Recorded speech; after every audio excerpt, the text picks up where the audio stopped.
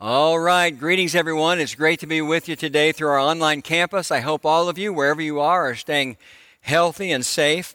This weekend brings the second message in our series called Faith and Family. And basically what we're doing is we're spending 4 weeks talking about different issues related to marriage and parenting. Now, as we began last week, we began by talking about threats to marriage, and if you were with us, you know we did this in a little bit of a different way, as I began by spending some time having a conversation with our soul care pastor, Ken Jones, about 2 specific threats to marriage. And those 2 threats were the things we bring into marriage and the things we allow in marriage. And then I followed that up by talking about the truth that since God is the creator of marriage, we simply can't stray from His words and His will when it comes to marriage. God created this world and everything in it with a plan, and that includes marriage. And we get in trouble in our lives when we wander away from God's plan. And so, as we begin week 2 and we continue to talk about marriage, here's the question before us. What does God have to say when it comes to marriage? Or another way to phrase it would be, what is God's will for us when it comes to marriage? And there's only one way to answer that question, and that's by looking into the Bible, which is the revelation of God's will to each and every one of us. This past week I did something that I've never ever done before. I tried to open my Bible and identify and read every single verse and every single passage in the Bible related to marriage.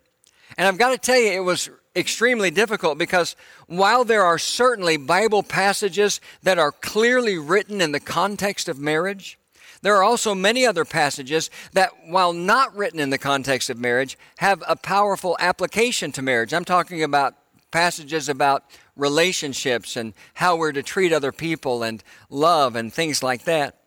For example, no one would argue that Genesis chapter 2, verses 24 and 25 is written about marriage. This is what that passage says. For this reason, a man will leave his father and mother and be united to his wife, and they will become one flesh. The man and his wife were both naked, and they felt no shame. But what about these words from 1 Corinthians chapter 13, verses 4 through 7? That's where Paul writes and says, love is patient, love is kind. It does not envy. It does not boast. It is not proud. It is not rude. It is not self-seeking. It is not easily angered. It keeps no record of wrongs. Love does not delight in evil, but rejoices with the truth. It always protects, always trusts, always hopes, and always perseveres. Is there anyone who doesn't think those words have a strong application in marriage? And yet nowhere in 1 Corinthians chapter 13 is anything said at all about marriage. You know, there are a lot of Christian men, or at least I know a lot of Christian men, who can only quote one verse in all the Bible when it comes to marriage. And that's Ephesians chapter 5 and verse 22, where Paul writes, wives, submit to your husbands as to the Lord. But what about the verse right before that? Ephesians chapter 5 and verse 21. Because before Paul gives this instruction to wives to submit to their husbands, he gives this instruction to everyone. Submit to one another out of reverence for Christ. And I have to believe those words have an application for marriage as well. So as you might imagine, it was difficult for me to identify and read every verse and every passage in the Bible about marriage. I mean, what do you include and what do you leave out? In fact, I was writing all of these passages down on a blank piece of paper, and I took a picture of it, of what I had written down. I think we have that picture to show you, and you can see all the different verses. And here's the deal. The ones that are written on the page, this isn't all of the verses. I stopped after 32 different verses and 32 different passages so I could actually begin writing the message. Here's my point. While there are passages in the Bible that deal strictly with marriage, we have to embrace the value of everything the Bible teaches us about love and about relationships, about how we're supposed to treat each other, because many of those passages, many of those verses complement and strengthen the foundational passages we have on marriage. Let's just go back to that Ephesians 5 passage I mentioned just a moment ago. I'm going to put Ephesians 5 and verse 22 up on the screen so you can see it. Again, these are familiar words to a lot of people, especially a lot of men, a lot of husbands. Paul writes and says, "Wives, submit to your husbands as to the Lord." Now, I hope that you remember, if you've been a part of our Mount Pleasant family for any length of time, that we've talked about this verse over the years. And I've told you that that word submit in the original language of the New Testament is the Greek word hupotasso, which was actually a military term in that it meant to arrange or to line up in order. And basically, it reminds us that God has a divine order for the home.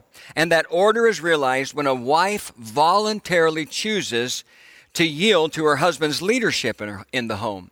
It's not a word of value. It's not a word of worth. It is a word of order. But as I mentioned just a moment ago, the verse right before that, that's Ephesians 5:22, that says, "Wives, submit to your husbands as to the Lord." And the verse right before that, Ephesians 5:21, says, "Submit to one another out of reverence for Christ." We can't ignore that instruction in our lives and in our marriages for any reason. Now, I don't know if you'll remember this, but I can remember having a teaching in a marriage series before. I think it was a series called For Better or For Worse. And I told you that when you look at Ephesians chapter 5 and verse 22 and you study it in the original language, you'll discover something interesting. And that is the word submit is not actually in the verse. Now that's interesting because that's the one thing about the verse that most people remember. Because remember again, in our English Bibles, Ephesians 5:22 says, "Wives, submit to your husbands as to the Lord." But in the original language, in the original text of Ephesians, the word submit is not even in the verse. In fact, sometime today, open up your Bible to Ephesians chapter 5 and verse 22 and see whether or not the word submit in your Bible is written in italics. Now, if you have an older translation of the Bible, it might not be the word submit. It might say something like this: "Wives, be subject to your husbands as to the Lord." So see whether or not the words submit or the words be subject to are written in italics. If they are, that means that that word or whatever the words are that are written in italics is not in the original text. And so the obvious question is then, why is it here? Why does our English Bible read, "Wives, submit to your husbands as to the Lord," if the word submit wasn't in the original text? Well, the answer is really simple. And it goes back to the verse right before it, Ephesians 5:21, that says, "Submit to one another out of reverence for Christ." When Paul was writing this letter, he writes, "Submit to one another out of reverence for Christ." That's verse 21. Then he immediately writes verse 22, and he says, "Wives, to your husbands as to the Lord." Or in other words, submit to one another out of reverence for Christ. That's verse 21. And then verse 22, and as a first example of this, wives, to your husbands as to the Lord. Now, translators included the word submit simply as a way to clarify the meaning. And the reason why I give you that information is that you can make the case. You can honestly make the case that Ephesians chapter 5 and verse 21 is just as significant when it comes to marriage as Ephesians chapter 5 and verse 22. The command for us to submit to one another is just as significant as the command for wives to submit to their husbands. And yet we don't think Paul begins talking about marriage until he gets to Ephesians 5:22. Now, don't misunderstand me. Do I believe the Bible teaches that husbands are the head of the home? Absolutely I do, because a little later in Ephesians 5:23, we read, "For the husband is the head of the wife as Christ is the head of the church, his body." But clearly, both husbands and wives have the biblical responsibility of submitting to one another out of reverence for Christ. And listen, that in no way, shape, or form disturbs God's divine order for the home. What it does is it enhances God's order. God gives wives the instruction of submission because God understands something about submission that we don't. And I'm talking now again about the submission of a wife in a marriage. Submission has a transformative power. You should write that down somewhere. Submission has a transformative power. I'm going to put the words of 1 Peter chapter 3, verses 1 and 2 up on the screen. This is what those words say. Wives, in the same way, be submissive to your husbands, so that if any of them do not believe the word, they may be won over without words by the behavior of their wives when they see the purity and the reverence of your lives.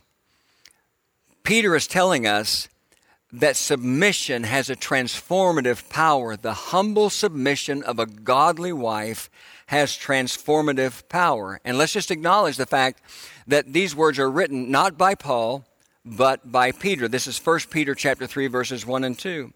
Both men write about the submission of wives, but when Peter writes about the submission of a wife, he adds this clarifying truth that submission in the life of a wife has a transformative power.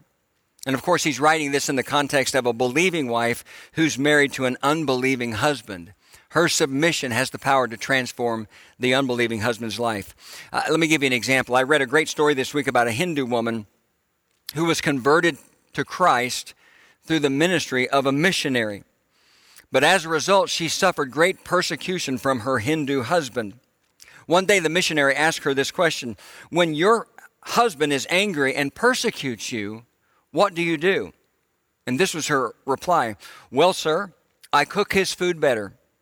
When he complains, I sweep the floor cleaner. And when he speaks unkindly, I try to answer him mildly. I try, sir, to show him that when I became a Christian, I became a better wife and a better mother. And the result of her submission is that while her husband could withstand the preaching of the missionary, he couldn't withstand the preaching of his wife. And I'm talking about the preaching of her attitude and her actions as she was submissive. And so as a result, the husband ultimately gave his life to Christ as well. Now, I love stories like that because they teach us this truth about submission. A wife's submission is powerful because it has a transformative power. It has the power to convert an unbelieving husband. But really, there's more to it than that, because I believe that a submission from a wife also has the power to continually transform a Christian husband. Her submission does that by reflecting such powerful Christ-like behavior that it challenges and inspires him to pursue Christ-like behavior as a result. This wonderful truth from God when you really dig in and you study His Word here. Now, I could talk more about this, but I got to get back to my original point. And my original point is this: we have to embrace the whole counsel of God about attitude, about our behavior, about how we treat one another, about relationships, along with His specific counsel about marriage, if we're going to have strong marriages that honor God. And so what I want to do with the little time I have left is just highlight two specific words that the Bible makes clear are critical in marriage. And you're probably going to want to write these down if you're taking notes. Now, the first word, number one, is just simply the word love. But the tagline for this point would be this: Christian marriages must be grounded in love.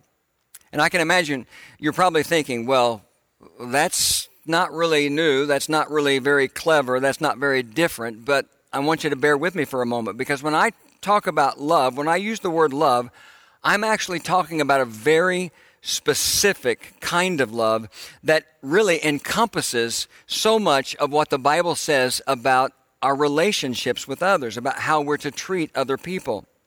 And of course, I'm talking about what we call agape love. You know, the New Testament was originally written in the Greek language, and the Greeks had 4 different words to describe love. There was the word eros, that described romantic or sexual love. There's the word phileo, which described fondness or friendship. There's the word storge, which described family and loyalty. And then there's the word agape, that describes a love that is unconditional and a love that is persevering. Now, I'm just going to talk about 2 of the 4. When it comes to marriage, people often focus primarily on that eros love. Remember, that is the romantic or the sexual love. And this is completely understandable because marriage is where God gives us the gift of sexual expression. Marriage is where God's gift of sexual expression is supposed to happen. In other words, God intended, it's the will of God for sex to happen inside the covenant and the commitment of marriage. And regardless of anything you may have ever been taught in the past about sex, any misguided belief you might have about sex related to God, you need to know this. God is absolutely pro-sex. He's the one who created it.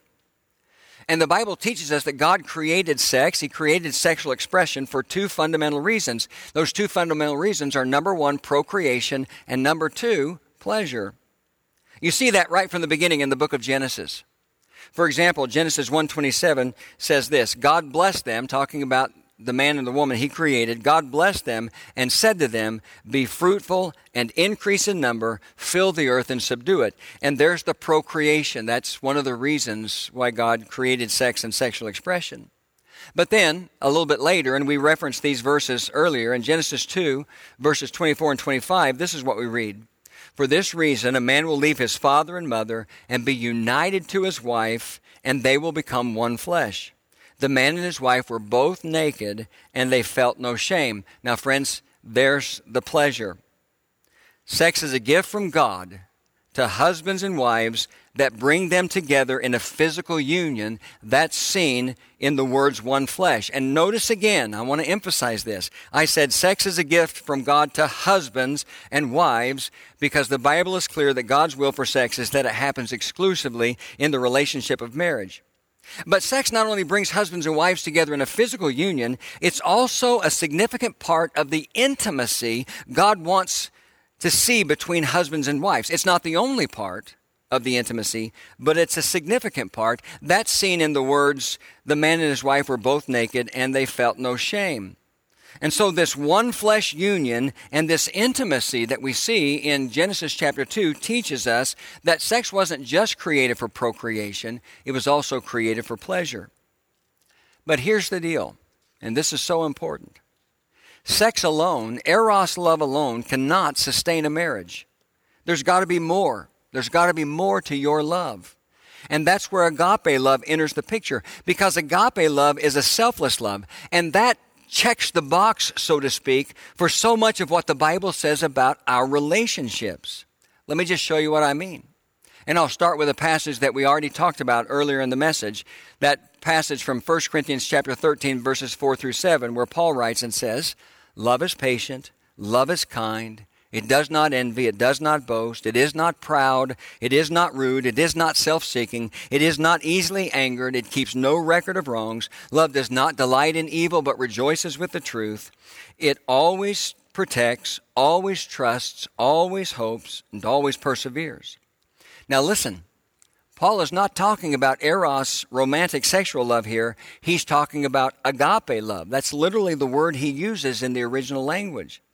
And who would debate the necessity of all of those qualities of love in a successful marriage? No one. How about Colossians 3 and verse 14? Paul writes in that verse and says, and over all these virtues put on love, which binds them all together in perfect unity. But what's he talking about when he says over all these virtues? Well, the two verses right before that, verses 12 and 13 say this, therefore as God's chosen people, holy and dearly loved, clothe yourselves with, note this, compassion, kindness, humility, gentleness, and patience. Bear with each other and forgive whatever grievances you may have against one another. Forgive as the Lord forgave you. And then he goes on in verse 14 to say, and over all these virtues put on love, which binds them all together in perfect unity. Now I'll ask the same question again. Who would debate the necessity of things like compassion, kindness, humility, gentleness, patience, and forgiveness in a successful marriage? See, it all has to be included. One more. Look at these words on the screen from 1 Peter chapter 4 and verse 8. Peter simply writes and says, above all, at the top of the list, love each other deeply. Why? Because love covers a multitude of sins. And once again, just like in 1 Corinthians 13 and in Colossians chapter 3, the word that's used in the original language is the Greek word agape. It's not eros love. It's agape love. You can't build a successful marriage that honors God on anything less than a selfless and sacrificial love. And that's what agape love is. Eros love, romantic love, sexual love, that's a powerful thing. And it's one of God's greatest gifts to man. No question about it, hands down, it's one of his greatest gifts. But it won't sustain a marriage relationship on its own. A marriage that's grounded in agape love, though, can overcome anything because it's grounded in a love that's selfless and humble and gracious and forgiving and kind and on and on and on. And that's why this love, this agape love, is so important. That's why marriages have to be grounded in love, but not just any kind of love, this agape love. One last thing before I move on from this. This is that mature love that our soul care pastor Ken Jones talked about last weekend in that video conversation that he and I had. Remember, we're talking about two threats to marriage, the things we bring into marriage and the things we allow in marriage. And at one point, Ken, and he did a great job with this, told us that there are really three stages to marriage. There's the bliss stage, that's like the honeymoon period, where everything is great. That's when the eros love is so strong and so passionate. But then he said, ultimately, that gives way to what he called the great awakening. That's the second stage of marriage. And that's when you realize the honeymoon doesn't last forever, and you realize your spouse isn't perfect, and you realize that marriage can be difficult, and there can be conflict, and on and on and on. Oftentimes, you don't know how to deal with the conflict. And Ken said that couples will come to him for counseling who are in that great awakening stage and saying, what's wrong with my marriage? Because they want to go back to the bliss. But what he teaches them, how he counsels them, is that they can't go back. They need to go forward. And they need to go forward into the third stage, which is mature loving. And that mature loving is this agape love because it's selfless, it's sacrificial, it is more focused on what it gives than what it gets, and on and on and on. And that love is essential for a successful marriage that honors God. Now, real quickly, let me give you the second word, and I'll try to do this fast. The second word, write this down somewhere, is the word guard. The first word was love. Marriages must be grounded in love. The second word is guard, and the tagline would be guard your heart. If you want to have a successful marriage that honors God, then guard your heart. I'm going to put Proverbs chapter 4 and verse 23 up on the screen. I'm sure it's familiar to many of you. This is what it says. Above all else, guard your heart, for it is the wellspring of life. That's the way it reads in the NIV Bible. Sadly, one of the most common things I have seen as a pastor over the years is the heartbreak of infidelity. I'm talking about when one spouse is involved in an extramarital affair. And as I mentioned also in my conversation with Ken last week, as I think about different people that I've known who became unfaithful in their marriage, I know that the vast majority of them did not set out to be unfaithful. They didn't go looking for someone to be involved with. They just let their guard down. They just didn't guard their heart the way they needed to. I don't know if you'll remember this or not, but a few weeks ago, in part one of a 2-week sermon series that we did called Better Together, I talked to you about the fact that there are multiple words in the Greek language that are translated sin. One of those words is the Greek word paroptoma. And the literal meaning, like in a Greek lexicon, would read something like this: a lapse or deviation from truth and uprightness. A more practical meaning, and I hope you'll remember this, I told you, was to miss your step. And it's the idea of slipping or stumbling or tripping or falling. Now, no one goes out and purposely tries to miss their step. No one goes out and tries to trip on the stairs or slip and fall on wet or icy pavement or anything like that. Nobody goes out looking to fall. But it happens at times because we're not as careful as we should be. Now, as I told you before, that doesn't mean it's any less of a sin just because you didn't go out looking for it. But the overwhelming thing about it is it's usually something that didn't have to happen. And that's what I see so often in people who fall into infidelity and are unfaithful to their spouse. They let their guard down. They didn't guard their heart. So let me give you 4 things that you can do to avoid missing your step and stumbling when it comes to being a faithful spouse. The first thing is this, and I want you to write these things down. Don't neglect your spiritual life. Don't neglect your personal spiritual life. And I'm going to go back to Proverbs 4:23. Remember, it says, above all else, guard your heart, for it is the wellspring of life. Now, you know, because you've heard me say before, that the word heart in the Bible is a reference to the very core of who you are, because it's a reference to your mind. And everything we do in our lives begins in our minds. And so we need to pay attention to that. In Colossians chapter 3, verses 1 and 2, Paul writes and says, since then you have been raised with Christ. Since you became a Christian, since your life has been changed and transformed by Christ now, he says, set your hearts on things above where Christ is seated at the right hand of God. Set your minds on things above, not on earthly things. Since you've been raised with Christ, set your heart and your mind on things above. That's another way to say, don't neglect your spiritual life. When we make the commitment to set our hearts and our minds on things above, what we're doing, friends, is we're guarding our hearts and our minds from making wrong choices. And so don't neglect your spiritual life. If you're strong in your spiritual life, you're going to be strong in your marriage. Here's a second thing. Here's a second boundary, or a guardrail, whatever we want to call it. Be a part of a larger community.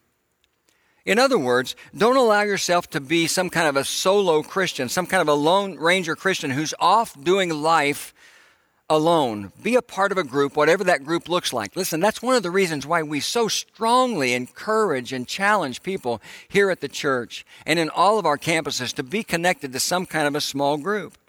We all need to allow people into our lives, but not just allow them into our lives, we need to also allow them permission to speak into our lives. We need to let other believers, other brothers and sisters in Christ who care about us, act as guardrails for us in our lives to make sure we don't veer off course, especially when it comes to someone who's not our spouse.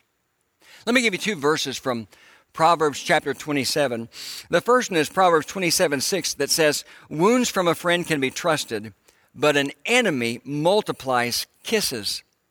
While everyone needs people in their life who love them just for the sake of relationships, what we need to understand is that we need people in our lives who love us enough, not just to hang out with us, but to say the hard things to us that sometimes we need to hear. That's why Proverbs 27:6 says, wounds from a friend can be trusted, but an enemy multiplies kisses. Listen, there's a lot of people who'll just tell us what we want to hear. We need people in our lives who'll tell us what we need to hear. The second verse from Proverbs chapter 27 is verse 17 that simply says, as iron sharpens iron, so one man sharpens another. And the bottom line with that verse is we all need people in our lives who are there to make our lives better. And one of the ways they can do that is by loving us enough to protect us. And listen to me, sometimes loving us enough to protect us from ourselves and bad choices that we might make.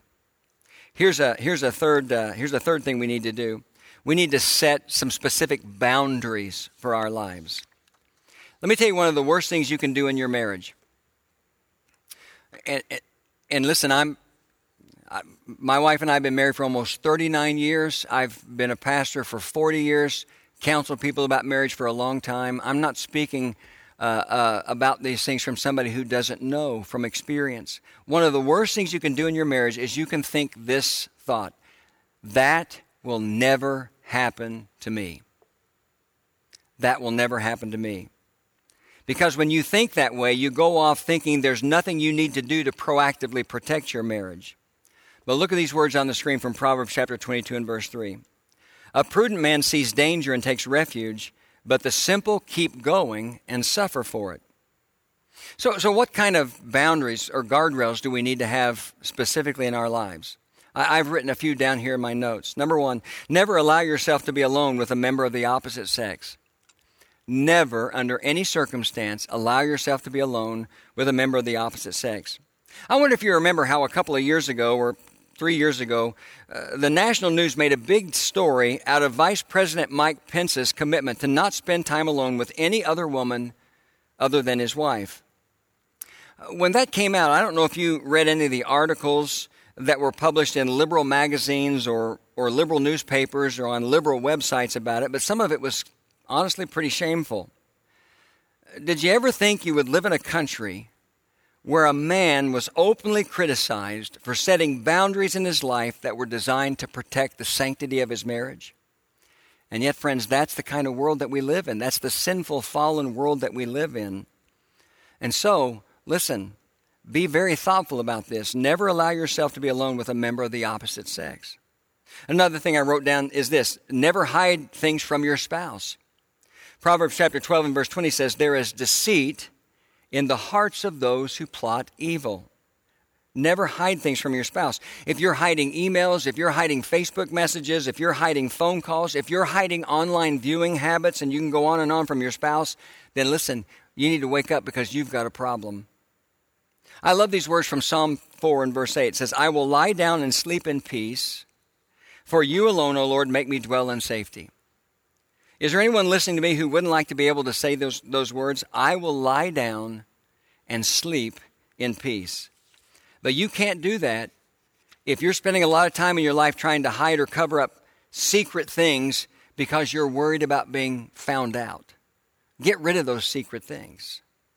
Another thing I wrote down is never allow yourself to be in a situation, and this is really critical, never allow yourself to be in a situation where you share your personal frustrations or unmet expectations with someone of the opposite sex who's not your husband or your wife, who's not your spouse. And never allow someone of the opposite sex to do that with you. Listen, extramarital affairs, infidelity almost never begin with physical acts. They begin with personal acts and emotional acts. They begin with personal conversations and emotional conversations. You need to have those kind of conversations with your spouse, not with someone else, and certainly not with someone of the opposite sex. The final thing I wrote down is simply this: never stop pursuing your spouse. Never stop pursuing them spiritually, never stop pursuing them emotionally, never stop pursuing them physically. There's a reason why God created that eros, romantic, sexual love. Never stop pursuing them practically. That's why there needs to be date nights, and there needs to be getaway weekends, and there needs to be certain special celebrations and even vacations in your life and in your marriage. And I could go on and on. The bottom line is we need these boundaries. We need these guardrails in our lives to protect our marriages and make sure they continue to honor God. And I'm going to push the pause button and talk just to men for a moment. Not because women are not ever guilty of making bad choices when it comes to other relationships, but I want to talk to men because I'm a man and because I've spent a lot of time talking to men. I know how men think. I want to read these words to you from Proverbs chapter 5, verses 18 through 23. I want you to listen to them really close. May your fountain be blessed, and may you rejoice in the wife of your youth. A loving doe, a graceful deer, may her breast satisfy you always. May you ever be captivated by her love. Why be captivated, my son, by an adulteress? Why embrace the bosom of another man's wife? For a man's ways are in full view of the Lord, and he examines all his paths. Remember that. A man's ways are in full view of the Lord, and he examines all his paths. You can think you're fooling everyone else around you, but you never fool God. He sees everything. The evil deeds of a wicked man ensnare him. The cords of his sin hold him fast. He will die for lack of discipline, led astray by his own folly. That's Proverbs chapter 5, verses 18 through 23. And if I were to summarize those words in three simple words, then this is what I'd say. And I'm saying this to all the men who are listening to me. Don't be stupid. Don't be stupid. There's too much at stake. There's too many hearts involved. There's too much to lose. Well, I'm way out of time, so I need to close. I believe in my heart that marriage is one of the greatest blessings that God has given to us. But I'm also a firm believer that great marriages don't just happen. They don't. They require commitment. They require work, effort. They require, more than anything else, two people who not only want the best for each other, but who are committed to seeking what's best for each other, long before worrying about what's best for them. A husband who's committed to seeking what's best for his wife, long before he thinks about what's best for him. A wife who's committed to seeking what's best for her husband, long before she thinks about what's best for her.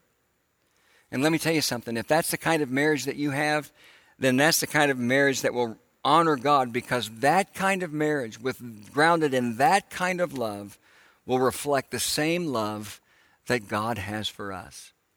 I want to see you be blessed in your marriage. And you can be if you make this instruction of God, the instruction of His Word, foundational to everything you do. I want you to pray with me. Father in heaven, thanks so much for an opportunity to talk about these things.